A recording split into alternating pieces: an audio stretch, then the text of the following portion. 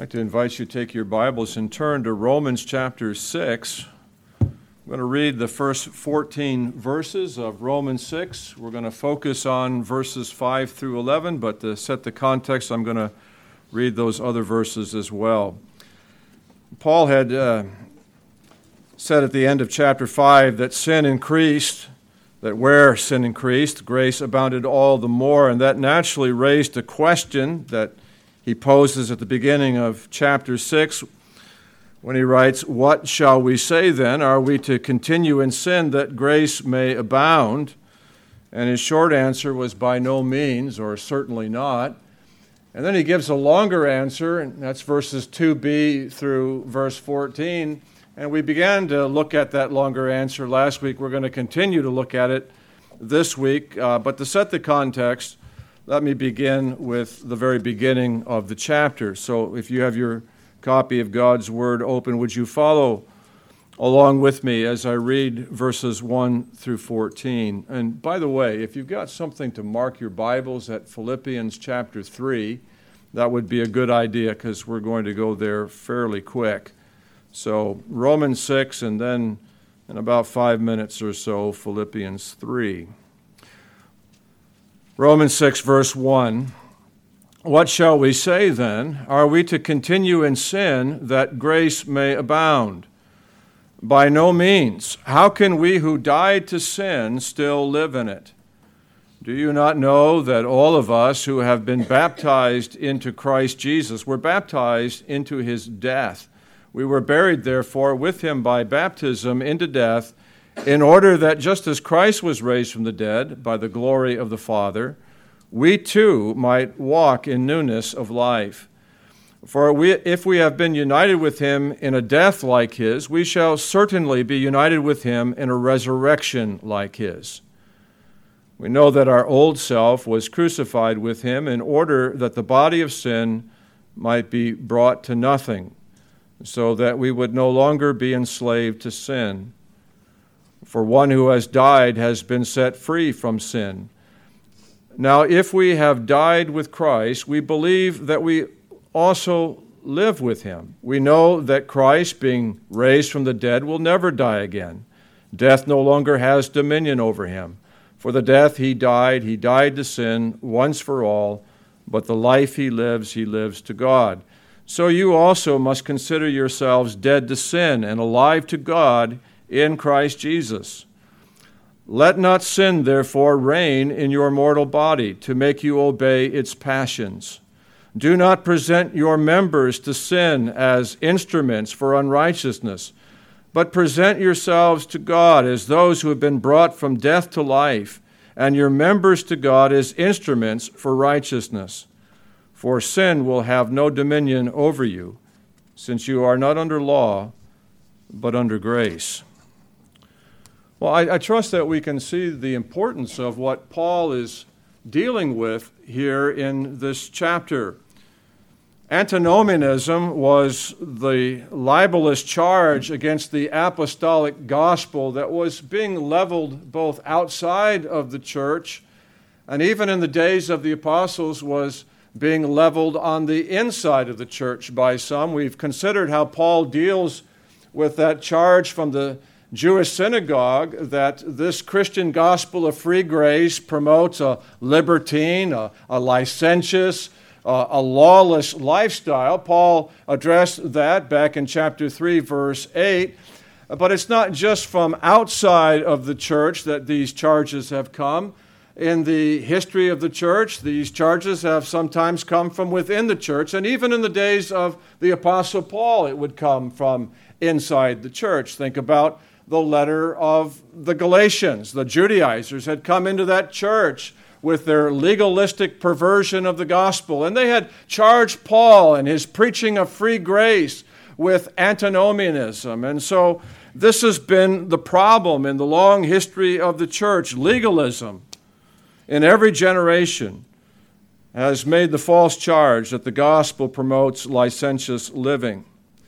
Now, admittedly, the matter is further complicated by the fact that throughout history, there has always been counterfeit Christians who have lived antinomian lives, who have lived libertine lives, lawless lives, and yet they claimed grace as justifying the way that they lived. They had a perverted view of God's grace, and these antinomians have been around just as long as the legalists have. In fact, if you read through the New Testament, you'll discover that the Apostle Paul himself has to deal with that problem within the churches that he has founded.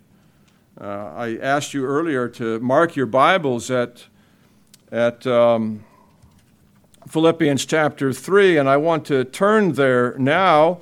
And before we look at some of these verses in Philippians 3, I want to remind you that Paul himself was no antinomian. In fact, his argument in Romans 6 is no true Christian is ever an antinomian, because union with Christ, vital, life-giving union with Christ, makes it impossible for a true Christian to live as an antinomian. Now, Paul very carefully distinguishes in Romans 3 the doctrine of justification from sanctification. We dare not mix these things together like the Roman Catholic Church does. If you merge those things together, you end up with a false gospel. And Paul is very careful to keep these things distinct, but he's also careful not to separate them from one another. While they're distinct, they're inseparable. Where you find the one, you will inevitably find the other. Now, in Philippians 3, he deals with the Judaizing threat or the legalistic threat at the beginning of the chapter, but he'll talk about the Arminians as we go along in this chapter. But up front, he makes it clear that as a Christian, unlike when he was Rabbi Saul of Tarsus, he has renounced all his merit badges that he once thought gave him a leg up with God. All of his ethnic connections as a Jew, all of his performance-based merit badges that he once wore with pride, he's thrown them in the trash now that he's a Christian. He talks about those merit badges in verses 4 through 6, and then he says this to the Philippians. Look at verse 7 through 9 with me. But whatever gain I had, I counted as loss for the sake of Christ. Indeed, I count everything as loss because of the surpassing worth of knowing Christ Jesus my Lord. For his sake I have suffered the loss of all things and count them as rubbish, in order that I may gain Christ and be found in him, not having a righteousness of my own that comes from the law, but that which comes through faith in Christ, the righteousness from God that depends on faith. Now, he's talking here about the great blessing of justification. Justification is something external to us. It's something that's instantaneous. It's forensic. We are taken, as it were, into God's courtroom, and he pronounces his verdict. He pronounces us as believers now in Christ as right before the law and just before God. And in justification, God does two things for us. Double imputation, the sins that we have committed, all of them imputed to Christ, put to his tab. He paid them in full at the cross, and the righteousness of Christ imputed to our formerly bankrupt ledger. Or to use the clothing metaphor of Jesus, we've been clothed with the righteousness of Christ. That happens in justification. Now, sanctification is distinct from justification. It's not instantaneous, it's a process, and it's experiential.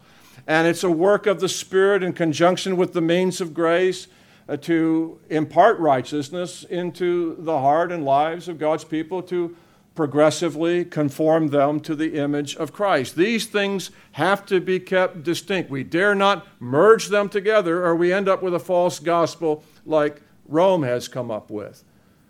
But while we have to distinguish these things must never be separated. What God has joined together, let no man put asunder. In other words, everyone who has been truly justified will be inevitably sanctified experience the reality of sanctification because there is a vital union with Jesus Christ and there's the indwelling of the Spirit. It is impossible for a true Christian to live as an antinomian. What is an antinomian who claims to be a Christian? Well, he's a hypocrite. That's what he is. He's not a Christian.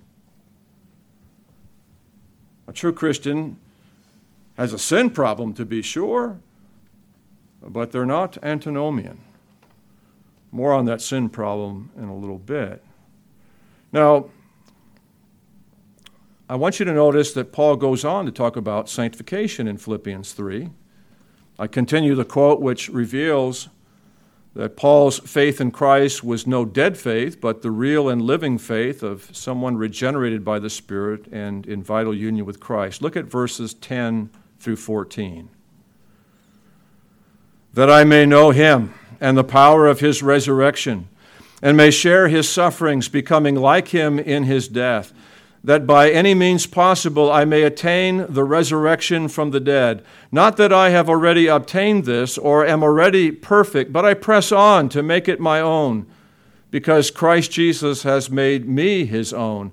Brothers, I do not consider that I have made it my own, but one thing I do, forgetting what lies behind and straining forward to what lies ahead, I press on toward the goal for the prize of the upward call of God in Christ Jesus. And then, if you'll skip to verses 17 through 19, where Paul is clearly separating true brethren from false brethren having no sanctification grace at all in their lives. Look at verses 17 through 19. Brothers, join in imitating me and keep your eyes on those who walk according to the example you have in us. For many, of whom I have often told you, and now I tell you even with tears, walk as enemies of the cross of Christ. Their end is destruction, their God is their belly, and they glory in their shame with minds set on earthly things. Now these are the antinomians in the church who have perverted the gospel and turned it into a license to sin. They sing the antinomian hymn, free from the law, O blessed condition, I can sin all I want and still have remission. But the problem is that they, unlike true Christians, have no true citizenship in heaven. Jesus is not their Lord. He's not their King. And if Jesus isn't your Lord, he's not your Savior either. Paul goes on to distinguish the true from the false.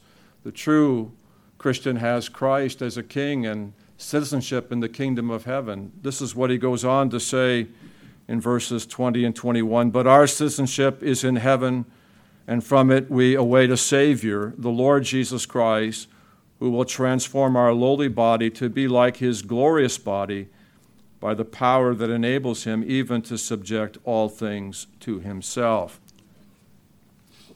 Now, it's not just Paul that deals with the antinomian threat in the New Testament. It's rather pervasive in how it's dealt with. For example, James deals with it in James 2, and he says that true faith is a living faith. It's not a dead faith. A person that has a dead faith is in no better shape than a demon. That's what James teaches.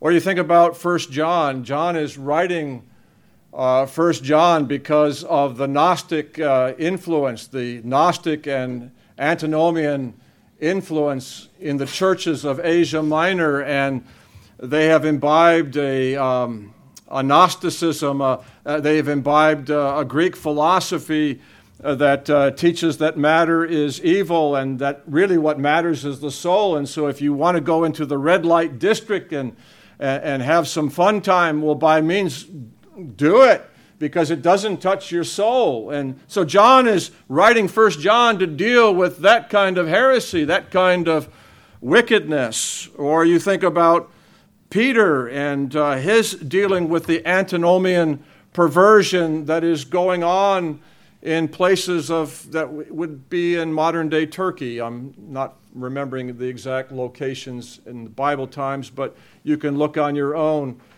Peter is writing to churches that are experiencing the influence of antinomian thought, and he is showing that antinomianism and Christianity are two very different things. Or think about Jude. He does the same thing in that postcard epistle. Or think about Jesus, who told us that it would be an ongoing, perennial problem throughout the long history of the church. And this is what Jesus said in Matthew 7:21 through 23. Not everyone who says to me, Lord, Lord, will enter the kingdom of heaven, but the one who does the will of my Father who is in heaven. On that day many will say to me, and this is the day of judgment now, Lord, Lord, did we not prophesy in your name and cast out demons in your name and do many mighty works in your name? And then I will declare to them, I never knew you. Depart from me, you workers of lawlessness. Depart from me, you antinomians. Now, in the long-running history of the church, antinomianism has frequently raised its ugly head, including in our day. If you've paid any attention to the George Barna polls, you know that it's rather discouraging. We live in a country where the vast majority of the American people self-identify as Christian. And yet how few live lives that reflect what we could call the biblical ethic. It's not uncommon in our day for someone to claim to be a Christian and yet live together outside of wedlock. That's becoming increasingly common. So what Paul is teaching in Romans 6 is of vital importance to our thinking and well-being, and it's of vital importance in terms of the local church and how we do church. Now, this week we turn to Paul's development and application of what we considered last time, and he laid it out for us last week when we considered verses 1 through 4. We considered what he meant by that language of the believer having died to sin, and then why he invoked the memory of our baptism and what it symbolizes in verses 3 and 4. And I'm not going to rehearse that for you now. I'm just going to build on what Paul has already said, and he expands upon that in verses 5 through 10 and then applies it to us in verses 11 through 14. And I don't have enough runway today to look at all of those verses. So what we're going to do today is consider first the facts that serve as the basis for Christian sanctification. That's verses 5 through 10. And then the facts applied to the Christian life. That's verses 11 through 14. But I'm only going to have time to briefly consider with you verse 11. So let's begin with the facts that serve as the basis for Christian sanctification, verses 5 through 10. And I want to give you a brief overview of the passage and then look at the particulars. Verse 5 gives us two truths connected to union with Christ that Paul is going to flesh out in verses 6 through 10. Look at verse 5. For if we have been united with him in a death like his, we shall certainly be united with him in a resurrection like his. Douglas Moo, on the two big ideas communicated in verse 5, writes, verse 5 states what Paul has implied in verse 4. Believers not only participate in Christ's death so that we have died to sin, but also in his resurrection so that we can live a new life. Now, these two ideas of dying to sin in Christ and being raised to newness of life in Christ are fleshed out in the verses that follow. The results of dying with Christ are fleshed out in verses 6 and 7, where he writes this. We know that our old self was crucified with him in order that the body of sin might be brought to nothing, so that we would no longer be enslaved to sin. For one who has died has been set free from sin. And then the results of being raised with Christ are fleshed out in verses 8 through 10, where he writes this. Now, if we have died with Christ, we believe that we will also live with him. We know that Christ, being raised from the dead, will never die again. Death no longer has dominion over him. For the death he died to sin once for all, but the life he lives to God. So there's the overview. Now let's take a closer look First, with the results of dying with Christ. That's verses 6 and 7. Look at how verse 6 begins. We know that our old self was crucified with him, or we could even translate it, the old man has been crucified with him. What does that mean? Well, it basically means that who we were in Adam before our conversion is not who we are now in Christ. Paul says in 2 Corinthians 5:17, behold, if anyone is in Christ, he or she is a new creation. The old is gone, the new has come. Now, that doesn't mean that when you came to faith in Christ that part of the old man was crucified, but part of the old man survived, and that's why you have so much problems now. That's not what the Bible is teaching. The Bible is teaching that the whole of the old man has been crucified with Christ. We'll talk about your problem with remaining sin in a moment. But who you were in Adam, there's been a death to the whole man. And you are now a new creature in Jesus Christ. You're to reckon with that reality all the time. The old is gone, the new has come. Now, obviously, we have an ongoing royal battle with sin. Verses 11 through 14 assumes that Christians are going to have a sin problem, that they're going to have to fight it to the day they die. That's part of fighting the good fight of faith. There is a battle with remaining sin, to be sure. But here is the point that I need to impress upon you, that moving from being in Adam to being in Christ, well, that movement didn't happen without the regenerating work of the Spirit and the Spirit's entrance into your life. And the Spirit of God came into the heart, into the very citadel of the heart. And that meant that sin was driven out of the citadel of the heart, as it were, in my word picture, and driven into the countryside of the heart where it carries out its guerrilla warfare. That's basically a biblical word picture of what has happened. Sin is still present, but sin is not enthroned. Something dramatic has happened. St. Augustine understood what Paul was talking about here. You know, he had been a playboy before his conversion. His mother, Monica, was a Christian woman who had been praying earnestly for him. I believe he was converted 3 days before she died. And there was a well-known preacher in the area that Augustine loved to go hear preach, but though he knew what God was commanding him to do, repentance toward God and faith in Jesus Christ, the fact is, he was a sex addict, and he loved his sin too much to give it up. But then it happened. He was genuinely converted. And when we get to Romans 13, we'll focus on the text that God used to bring Augustine into the kingdom of God. But what happened to the man was rather dramatic. And he gave expression to this one day. Shortly after his conversion, one of his former mistresses recognized him in the marketplace and ran after him saying, "Augustine, it's me. And Augustine cried out, "I know, but it's no longer me."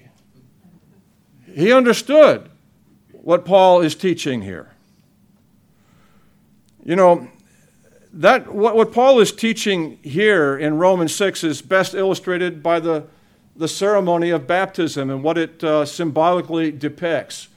In Christian baptism, we have both a funeral and we have the passing out of cigars because a new birth is being celebrated. Both of those things are symbolized by Christian baptism. A preacher by the name of MacDonald writes, "There is a sense in which a believer attends the funeral of his old self when he is baptized. As he goes under the water, he is saying, 'All that I was as a sinful son of Adam was put to death at the cross.' As he comes up out of the water, he is saying, 'It is no longer I who live, but Christ lives in me.'" Now, what is the result flowing from the old man being crucified in Christ. Well, Paul goes on to mention two things in the remainder of verse 6, so let me read the whole of the verse. Verse 6, we know that our old self was crucified with him. Now listen to this result. In order that the body of sin might be brought to nothing, now the purpose, so that we would no longer be enslaved to sin. Well, what does Paul mean by referring to the body as the body of sin? Before I positively give the teaching of what he means, let me deal with the negative of what he doesn't mean. He is not suggesting at all that the human body is sinful or evil. The Gnostic heresy that John deals with in 1 John, or the incipient Gnosticism that Paul deals with in Colossians, reflected pagan Greek philosophy that taught that the material world was evil, and that included the body. But you don't have to read but the first chapter of the Bible that belies that. I mean, God made the material world, and he declared it very good. And that material world included the bodies of Adam and Eve. And it was very good. And I remind you that the Son of God in the incarnation, that the Word became flesh. He took to himself both a rational soul and a physical body. And he took that to himself to redeem us, both body and soul.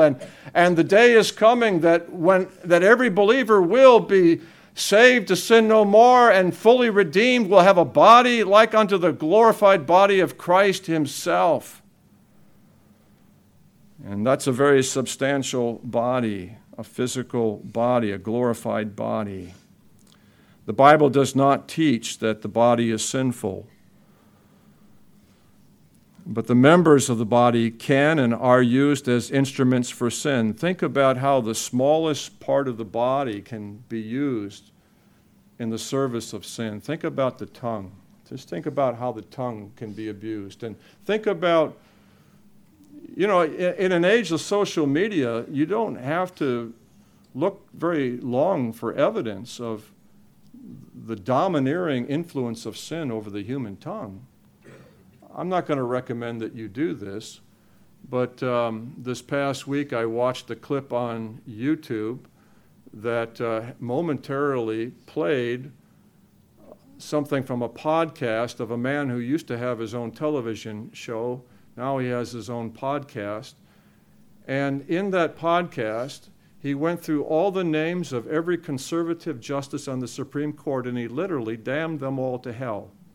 And I thought, what mischief the tongue can do, what service to sin the tongue can render, what evil takes place as the body and the instruments of the body as a whole is dominated by sin and renders such terrible service to sin.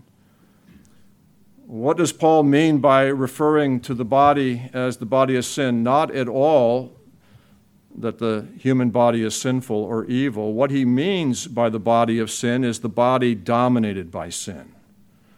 Douglas Moo explains, the result is that the body of sin, that is, our bodies as dominated by sin, might be rendered powerless. What Paul is saying is that our identification with Christ means we are no longer dominated by sin. The purpose is that we should no longer be slaves to sin. Since sin's power over us has been broken, we should reflect that new freedom in the way we live. Sin should no longer characterize us. Now, verse 7 backs up with what Paul is teaching in verse 6 about ending sin's enslavement and bondage. Look at verse 7. For one who has died has been set free from sin. Paul's point here is that there is a new relationship to sin when you go from being in Adam to being in Christ. You have been united with Christ in his death. A death has occurred in your relationship to sin, in that while sin is still around, sin is no longer your master. You are dead to sin as a master. You have a new master now. God is your master. Paul delighted in calling himself the bondservant of Jesus Christ. That's true of every Christian. Now, sin is still around, and sin still acts like a tyrant. It comes around with its hands on its hips, and it barks out its orders and acts as if nothing has changed. But sin no longer has dominion over the Christian, and we are to reckon with this reality, says Paul, as he goes on in this passage. So we've considered the results of dying with Christ, verses 6 and 7, and then the results of being raised with Christ. Look at verse 8. Verses 8 through 10 deal with that. Verse 8, he writes, "Now if we have died with Christ, we believe that we will also live with him." Living with Christ follows dying with Christ. Back to the baptism ceremony of verses 3 and 4. The preacher lifts that person ceremonially drowned in the baptism event out of the water as reflecting that this person is a new creature in Jesus Christ with new spiritual life. But he or she doesn't have it all.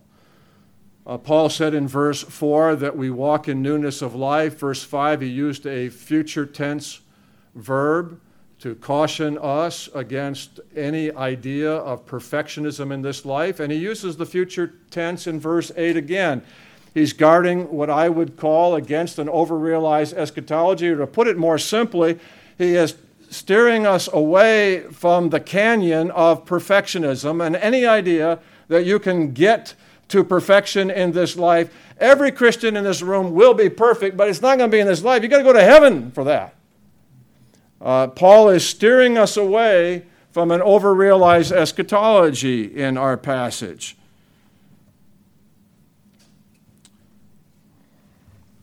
Eternal life is literally the life of the age to come. It's broken into this present evil age and into true Christian experience, but it's only going to break into the world and into Christian experience in all of its fullness, body and soul, at the second advent. Now, why can we be assured of this? Look at verses 9 and 10. "We know that Christ, being raised from the dead, will never die again. Death no longer has dominion over him. For the death he died to sin once for all, but the life he lives to God." Sin and death, they go together like two co-regents that rule over fallen humanity. When we were talking about original sin in Romans 5:12, we noted that Adam opened the door to sin for the human race in the fall, and that in turn opened the door to death, for the wages of sin is death, says the Bible. That's what Adam did.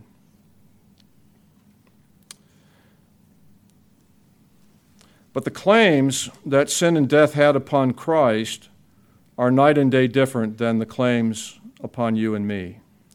We were under the dominion of sin as the slaves of sin and thus subject to death. Christ's exposure to the claims of sin and death was as our champion, as the sinless Savior of his own volition took upon his own body the sins of a great multitude and of all who believe at the cross and extinguished all the claims of sin and death. He's the champion, and he has vanquished both sin and death on the cross. Now, Paul goes on to link the second Adam in verses 9 and 10 to his people united to him by faith in verse 11, where he says, "So you also must consider yourselves dead to sin and alive to God in Christ Jesus." As we saw last week, we have in verses 9 through 11 an explanation of the language of verse 2. In Romans 6:2, Paul had explained why it was unthinkable for a true believer to plunge into a life of sin that grace might abound. He wrote at the end of the verse, "How can we who died to sin still live in it?" Now, union with Christ, who died to sin on the cross, makes it impossible for a true believer to live as an antinomian.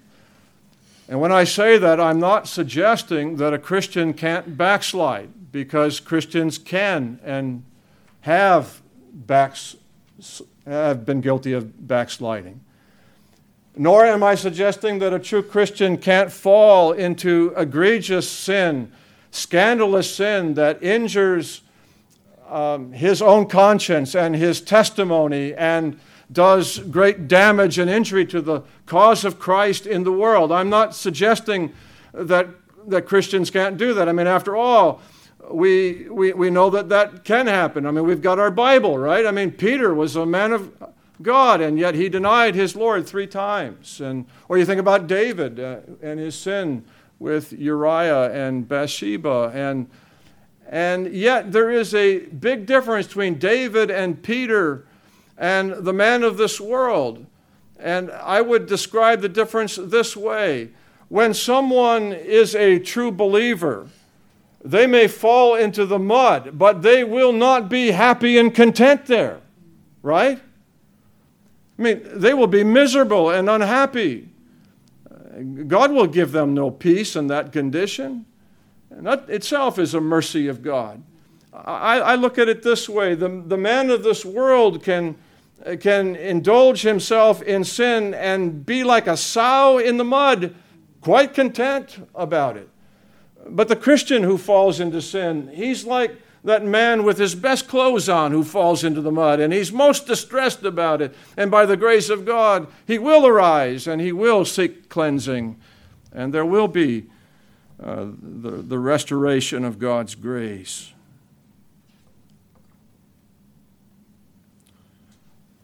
Christ did not just die for our sins to deal with the guilt of our sin. Christ died to sin in order to deliver us from the enslavement to sin, and ultimately, brothers and sisters, to deliver us from the very practice and presence of it in the endless reaches of the age to come. Now, I have very little time left, and I do want to very briefly, secondly, consider the facts applied to the Christian life. That's a lot of real estate, verses 11 through 14. I only have time for verse 11, and not even for sufficient time to go into verse 11 with any depth. We'll come back to it next week, but I do want to touch on this very important truth in verse 11. Would you look there with me? Here we have the facts applied to the Christian life. So you also must consider yourselves dead to sin and alive to God in Christ Jesus. Now, this exhortation to consider or reckon is the first exhortation in Paul's letter to the Romans. There's going to be many more exhortations to follow, many more commands, imperatives to follow. But I want you to think about this. We have gone deep into Romans before we get our first command. We're deep already into chapter 6 before God gives us the first command. Well, what have we been given to this point? Well, we have been given doctrine. We've been given teaching. We've been given instruction. And isn't that instructive? Now, we haven't had a command until we get to verse 11 of chapter 6. I mean, this is something that we American Christians ought to consider. Our land is an impatient land. I mean, we invented fast food, which is really lousy food, but it is fast. Americans are an impatient lot. We want quick fixes. We desire immediate how-to programs for everything. We think in the practical. But when it comes to living the Christian life, what is first laid down in the Scripture is doctrine, and only when that foundation has been laid do you get exhortation. If I can put it in the language of the English major, the indicatives always come before the imperatives. The gospel facts always come first, and building on those facts comes the commands. That's the order of our God. Now, the indicative of Romans 6 is vital faith union that every believer has with Christ in his death, burial, and resurrection. Doctrine obviously matters. It's foundational. It's foundational to living the Christian life. James Boyce sums up Paul's concern in verse 11 by saying this: What Paul principally wanted his readers to understand here is what theologians call the mystical union of believers with Jesus Christ. Well, what kind of union is this mystical union? Well, it's not the kind of preposition that we would use to describe tools in a toolbox. The tools are in the toolbox, but Paul doesn't mean that. The New Testament doesn't mean that when it talks about union with Christ. We're not like tools in the toolbox. The union that the Bible has in mind is an organic, life-giving union. Paul elsewhere will describe the Christian church corporately as the body of Christ, and Christ the head of the body. That's a life-giving, life-communicating connection. You can't live without your head. That's a life-giving, life connection, that union with Jesus Christ. Or think about Jesus. He borrows from the world of botany, the world of life, when he talks about union. He talks about himself as the vine, and we are the branches. This is how he put it in John 15:5. I am the vine, you are the branches. Whoever abides in me and I in him, he is that bears much fruit. For apart from me, you can do nothing. Now, this union imparts real spiritual fruit. Could language be clearer? It's an organic union. It's a life-imparting union. It's a union that makes a distinction, a radical distinction between someone in Adam and someone who is now in Christ. Yes, they've got a sin problem. They have to fight that battle. But there's a vital union with Christ, and there's the indwelling presence of the Spirit. That's big stuff.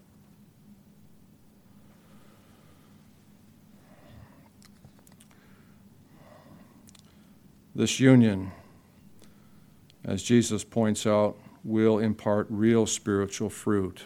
Now, even this first exhortation in verse 11 calls us constantly to think through our identity. We're going to consider what Paul means by the word consider next time, because there's a lot of theological freight in that word. We'll come back to it next time, but for now, let me simply point out that word is calling us to deal with reality, the reality of being in Christ and what that means in terms of changing your relationship to sin and changing your relationship to God. When a death occurs, old relationships are severed. Pastor Pizzino is no longer Julie Pizzino's husband. Death has severed that relationship. When you died with Christ, your relationship to sin was severed. Sin is no longer your master. You're dead to sin as your master. You still have a problem with sin. It's still in the countryside of your heart doing its guerrilla warfare thing, and you've got to fight it.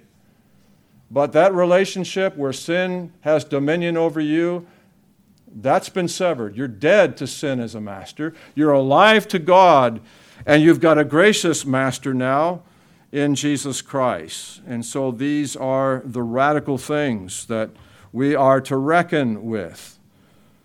You're not as alive as you're going to be in heaven, but nevertheless you are alive. You are in Christ. You have the Spirit. That's not a small thing. You know, Satan in his spiritual warfare does everything he can to confuse you about your spiritual identity. We're going to sing a hymn at the end of the service today, In Christ Alone.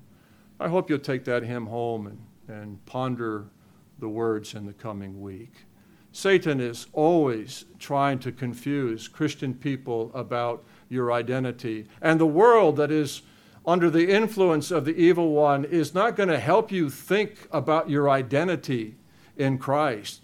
The world is offended that you do not adopt its creed of the universal fatherhood of God and brotherhood of man.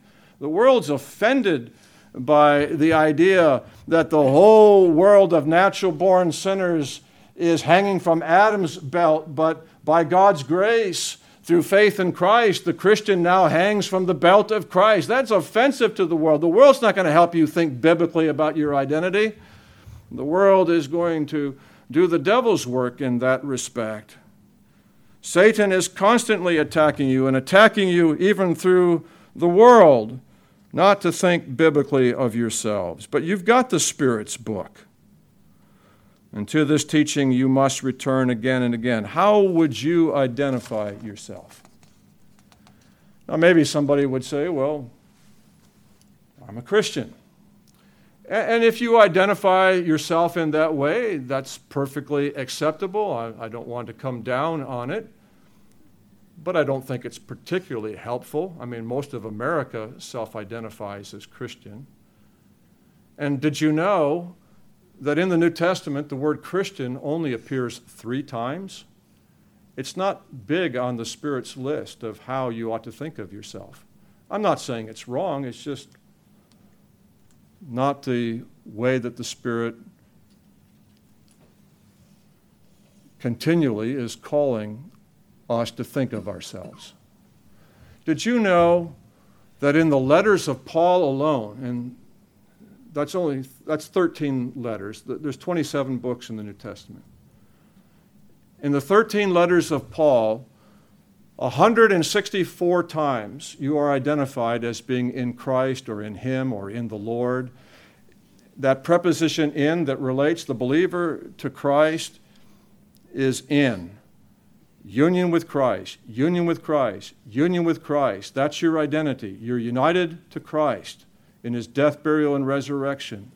Again and again. And by the way, Paul isn't alone in emphasizing union with Christ. They all emphasize it, all the gospel writers. It's the greatest thing that ever happened to you. It defines who you are, and at the same time, it tells you how much Christ has done for you. Union with Christ, it's ground zero when it comes to your sanctification and living the Christian life. Reckon with this reality always. Preach it to yourself daily. This is the reality of God's wonderful grace to you in Jesus Christ. Union with Christ. It's the greatest thing that ever happened to you. Amen.